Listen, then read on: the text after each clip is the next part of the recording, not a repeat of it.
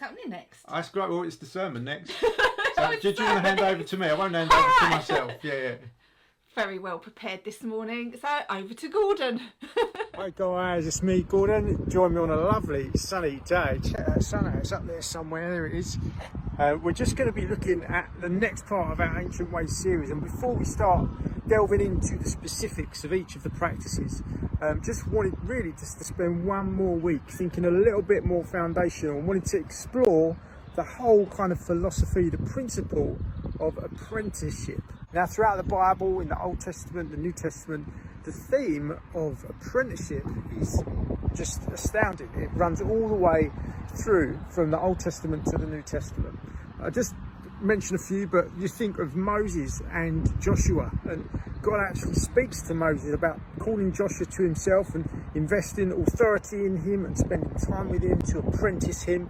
You think of Elijah and Elisha, very much an apprenticeship model. You think of King David and his son King Solomon. There's an entrustment into the same way. The tribes of Israel each had different responsibilities. Each different tribe would apprentice the next generation through to carry on those distinct practices of the 12 tribes. And then we see Jesus, when he calls the disciples to himself, there's this whole thing of entrustment. You know, follow me, I'm going to make you fishers of men, I'm going to teach you guys some things. We see that with the Apostle Paul when he's speaking to Timothy. I've entrusted things to you. You're to make sure they're put in place in all of the churches. And then when Paul's writing to churches to receive Timothy, there's this whole thing of like, receive him as you would receive me, he knows my ways. And so the whole thing of apprenticeship is absolutely crucial as we kind of contemplate and grapple with what it is to practice ancient ways. But let's go on a little talk, we'll have a little chat about it. If you missed the introduction to our Ancient Ways series, the whole idea behind it really is that we are responding to an invitation from God to down tools and to learn some practices that Jesus entrusted to his early disciples. Now, somewhere along the line of Christian tradition, churchmanship and all that sort of stuff, these practices aren't necessarily things that we entrust to one another right from the off.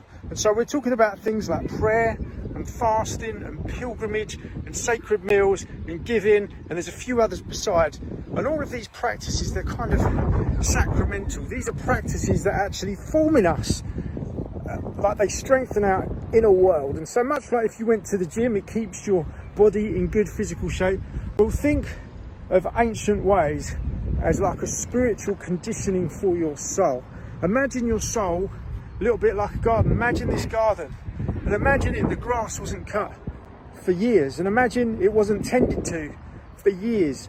Soon foxes would come in, the grass would be up above my head, you'd have refuse and plastic bags to be coming in, and eventually this place would not be a place of beauty, but actually it would be a place that wouldn't be very nice. And it's like that with our soul. When we practice these spiritual disciplines, these ancient ways, they form in us a sense of clarity, a sense of purpose, a sense of beauty, a bit like an artist's wall.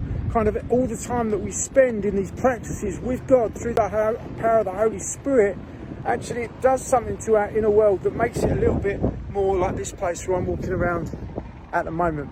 And so the theme of apprenticeship is vitally important, and let me tell you why. So in my life, I've had a few people that have really apprenticed me. I'm just going to give a few examples. The first one was a great guy called Ken. He actually ended up being the person, he was a bit of a spiritual father to me, and he was the one that God brought into my life when I was right in my darkest, most depressive place. I was suicidal, without work, and I got a job in a Christian-run car garage, and this guy Ken, he ended up becoming a spiritual father to me, and he saw something in me that I couldn't even see in myself. He was looking at me through the eyes of Jesus, and he called me into a relationship with him. He gave me a job in his business, and actually over some years he invested in me, invited me along to Alpha, and he sort of just spoke life into my soul. He invited me to get involved in his small group, and they kind of began to apprentice me in different ways. And the thing that Ken really apprenticed me in above anything else was just worshipping God. Like the church that we were in, it was a little bit of it was charismatic but with a seatbelt. If someone had their arms up in worship, that would be a remarkable day. But guaranteed every Sunday Ken would be there praying in tongues. And one of the other ways that Ken taught me to worship was actually seeing Ken, sadly, as he died, Ken had lung cancer that he got through the motor trade. Some asbestos he got in his lungs in the 70s or 60s, and you know, by the time I knew him in the early 2000s, cancer just appeared in his lungs and ravaged his body, and Ken sadly went to meet the Lord a lot earlier than his family and I would have wanted him to. But actually I had the privilege of going to share communion with Ken in some of his final days with his brothers in his room, in his bed, like hospice room. And I saw a man ravaged by cancer worshipping Jesus wholeheartedly, knowing that he was soon going to see him face to face. And as I think of Ken, I think of worship, and I think of what Ken did in me in regards to my heart of worship, is I've in many ways imitated Ken. I've tried to. I've wanted to be like him. He was different than the others. There's another person that has apprenticed me, and that's Adam Vogt. Some of you will know Adam Vogt. He's spoken at Hope Church Sittingbourne. Adam Vogt is the lead elder at Cornerstone City Church in Medway. And in 2008, I started working alongside or underneath Adam Vogt, really, because he called me into a relationship where I kind of left my work and I became like an intern. I was literally an apprentice. And for 10 years, just around about almost 10 years to the day, I was with Adam. We journeyed to different places together. I worked full time with him. We spent a lot more time together probably than we did with our own families. I saw how he prayed. I saw how he grieved. I saw how he celebrated. I saw how he read the Bible. I saw how he preached. I saw how he'd handled difficult pastoral situations. And in many ways, I didn't know it at the time, but looking back, I can see it so clearly. Adam was apprenticing me. I was in a close relationship with him, and everything that he did, I kind of imitated. And that's what Paul says in the New Testament. Follow me as I follow Christ. And so the whole thing of apprenticeship, it's radically different. It's radically different, and it's crucially important to what we're looking at with Ancient Ways. Let's take a seat and I'll explain it. So in Christian circles, one of the things that we often do is we love to teach. We love to teach one another. I think the whole thing of the church being built around a pastor-teacher model is that takes the leading edge in many ways. And actually what we see with Jesus is he does teach people. As we read the New Testament, we see that he teaches people. Of course he does. But he seems to call people into deep relationship with him, to live daily life with him. And then he teaches them kind of through the day-to-day situations of life. It's an apprenticeship model that Jesus uses, and we're in many ways to be no different. I think the whole thing with a classroom relationship, where I might teach maybe on a Sunday the Ancient Ways, we could teach what is fasting, what does the Bible say fasting is, but how much better for me to say, why don't we enter into a thing where we actually practice fasting together and we talk about what we're learning, and we maybe even draw into a relationship with someone who's ahead of the game on us, some way ahead of us, and that we actually learn from them. What is it to fast? And they teach us. I think all Christians, yourself, myself included, myself as a seasoned leader perhaps, we're always learning. We're in lifelong learning. From birth to death, we're always learning. And I think the whole thing of apprenticeship is that we call ourselves into relationship with others. So we say, look, could I follow you? Could I learn some things from you? I love the way that you pray. Would you teach me to pray? Or I've seen the way that you fast a couple of times a week, and it really challenges me because I don't know how to fast. I've never really been shown or taught how to fast. Would you teach me for a season? And then actually what I've learned from you, I'm now going to share it with others. So I'm going to call others like Paul did, follow me as I follow Christ. And I'm going to call some people to me and say, look, could I show you how to read the Bible? I'd love to do that. Would you like to grow in that? I think it'd be a real strength in your life. Let's do that together. Let's go on a journey. Let's apprentice one another. I'll speak into your life, you speak into mine. It's a relational thing. And so for us as a church here in Sittingbourne, but wherever you're from, you can take part as well. Over the coming weeks, as we begin to look at what the Bible does say about fasting and about pilgrimage and about giving and about the sacred meal and about lots of other things as well, actually what we're going to do is encourage and invite one another to participate in these rhythms. So at the moment we've got an early morning Bible reading thing that we do every Tuesday morning. It's a Bible study. We're going through the book of Ephesians just verse by verse. And in some ways it's my attempt to say to others, look, could I just show you how I read the Bible? It's that. And so people don't know it's that, but that's what we're doing. And I'd love to invite you. Would you join us in that? There's also going to be opportunity as we look at fasting, like in a couple of weeks' time, we'll be looking at that, to set some time aside, maybe on a Friday afternoon, where we would intentionally fast and pray into specific things. I've been really stirred recently. I was in a No Place Left conference And one of the things that they were talking about is a church movement that's really concerned, I guess their leading edge is that they want to see people going into the harvest, reproducing healthy disciples that ultimately will reproduce healthy churches that are being planted out of the harvest. So not just moving Christians around from place to place to start a new church, which is kind of what we've done in Sittingbourne, to be fair, but actually going into the harvest. And one of the things that they've seen is, as people have intentionally set time aside to pray and to fast, God has done something through their efforts in engaging with the world that sin lost people find reconciliation with God. And that's what I'm really excited about. With Ancient Ways, we could approach them as something that we've got to do. And in some ways, of course, you've got to change your practices to become a bit more like Jesus, to be apprenticed by him. But actually what Jesus is doing all the time is calling us into deeper relationship with himself. And so I guess really that's what he's doing right now.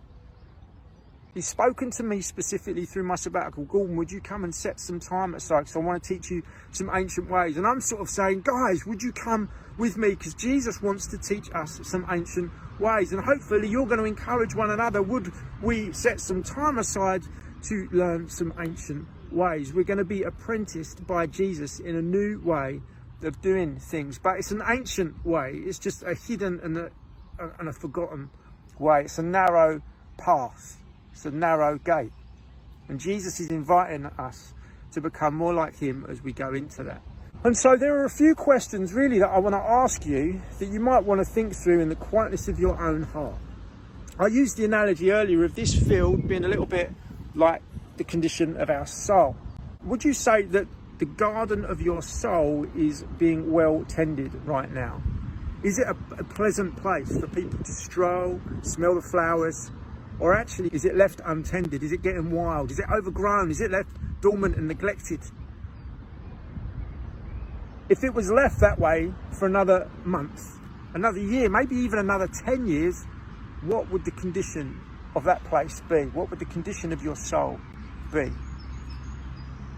Now, hopefully you're making good steps towards Jesus and you're inviting the Holy Spirit to change it and transform you. But that's a massive question. And if we can answer that question honestly and soberly, like I've found this recent COVID-19 season really, really challenging on some levels. Today, I really surprised myself, lost sight of myself a little bit, got a little bit angry at home, just feeling a little bit low. And so there's this reality that things can creep up on us. I thought I was doing all right. And then all of a sudden, it's like, oh, actually, you know, like internally, there's some things that I'm still needing the Holy Spirit to help me work on. And it's like that for all of us. We need to look at ourselves with sober judgment. But one of the indicators of how the condition of your soul is, what the garden is like, is going to be affected by your relationship with the gardener. And so the next question would be, if you were, say, sat with a marriage counsellor and you were talking about your marriage, but actually the marriage you're talking about is your relationship with God, how would you honestly describe it? Would you say that you're thriving, you're in great healthy communication, that you love spending time with one another and that it's going great and it's been the best it's ever been? Or would it be something else? Would you be saying, actually, we're not talking that much at the moment? Actually, we're just a bit distant. I'm just struggling to connect. You know, like in any healthy relationship, we have to really fight and contend for the good stuff. Left to our own devices, relationships kind of just get a bit sour, they get a bit dormant, they get a bit stagnant. We have to really contend and fight for good, healthy relationships. We need to prioritise them. We need to put the energy and the effort in. Even when we're tired, even when we're jaded, even when we're confused, we need to contend for that stuff. And so that would be my second question. So the first question is, how's the garden? Are you tending it? Are you looking after it? Because this next season's all about that. It's effectively coming up to the gardener and saying, Jesus, I want a great relationship with you. The apprenticeship model is all about relationship, isn't it? You come into someone's world and you learn, like Jesus did with the disciples, you learn how to be a fisher of men. Jesus fashions something in you through relationship with him. It's not academic and up here. It's all on a heart level down here. And so the first thing is, how is the garden? And the second thing is, how are you getting on with the gardener?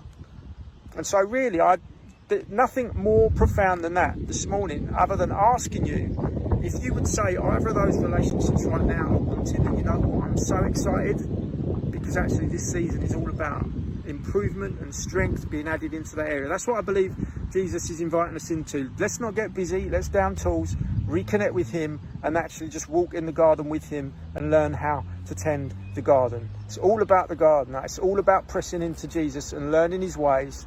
And they're not heavy ways, they're exciting. His burden is really light. And if you don't know Jesus, the great thing is he loves to tend every garden that he's in.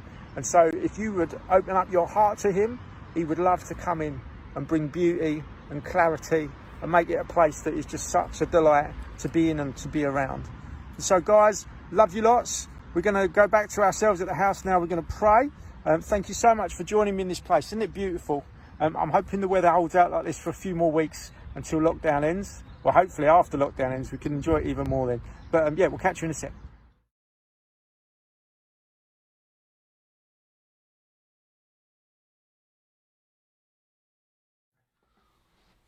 So, how's the state of your garden? What's your relationship like with the gardener? I've been doing a bit of gardening this week. I've had to attack loads of ivy. It's been a nightmare and it's taken hours and hours of hard work. So, we're inviting you into a relationship with Jesus, with God, and to make it show from your life, really. And that's going to take some hard work. But Yeah. are you ready for it? So I think this is the invitation. As much as we're saying, like, would you come and engage with what we're doing? Actually, I think it's an invitation that Jesus presents to all disciples, is would you follow him a little bit closer?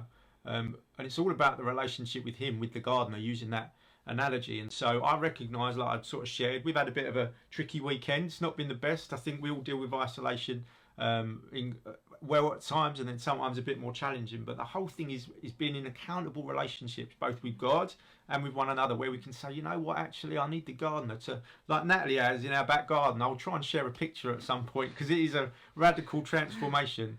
But actually, would we invite the gardener to really come in and do some deep work in our lives, in our hearts, in our souls? Because ultimately it's going to leave us good. Like if we're left to our own devices and everything degrades, ultimately you imagine a garden that's like that. It's not a nice place to invite people around. Yeah, it's not a nice place to invite people around for a barbecue or to spend time. You just would avoid it. Whereas actually you've got to put in the hard graft. And the great thing is we don't do it alone, because the Holy Spirit wants to make us more like Jesus. That's the whole purpose of his presence in our life, is that we would know who we are in Jesus and become more like him till the day when we see him with the veil lifted.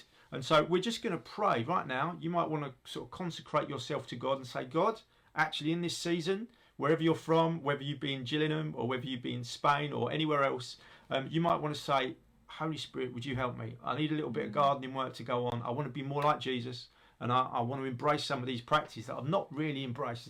Might have done a few of them, but actually I really want to do what Jesus did and practice what Jesus taught. And so that's the invitation. We're going to give ourselves to that, and we're hoping that you might feel the invitation to do that as well. Okay, so I'm going to pray. So if you feel like you want to connect more with God and you want to align your life a little bit more into God's life, then pray along with me at home. So God, we thank you that you are kind, that you are good, and that you're a skilled gardener, that you know all the bits that need rooting out of our lives, and you don't expect us to turn our lives upside down all in one go, but you tend to us carefully. And I trust you to do that in my life, and I pray that you will show us each the parts of our lives that we need to hand over to you again, or even hand over to you for the first time. Help us to be open to you doing your business with us, because we know that our lives will look better at the end of it. Amen. Amen. Amen. Thank you, love, for praying that.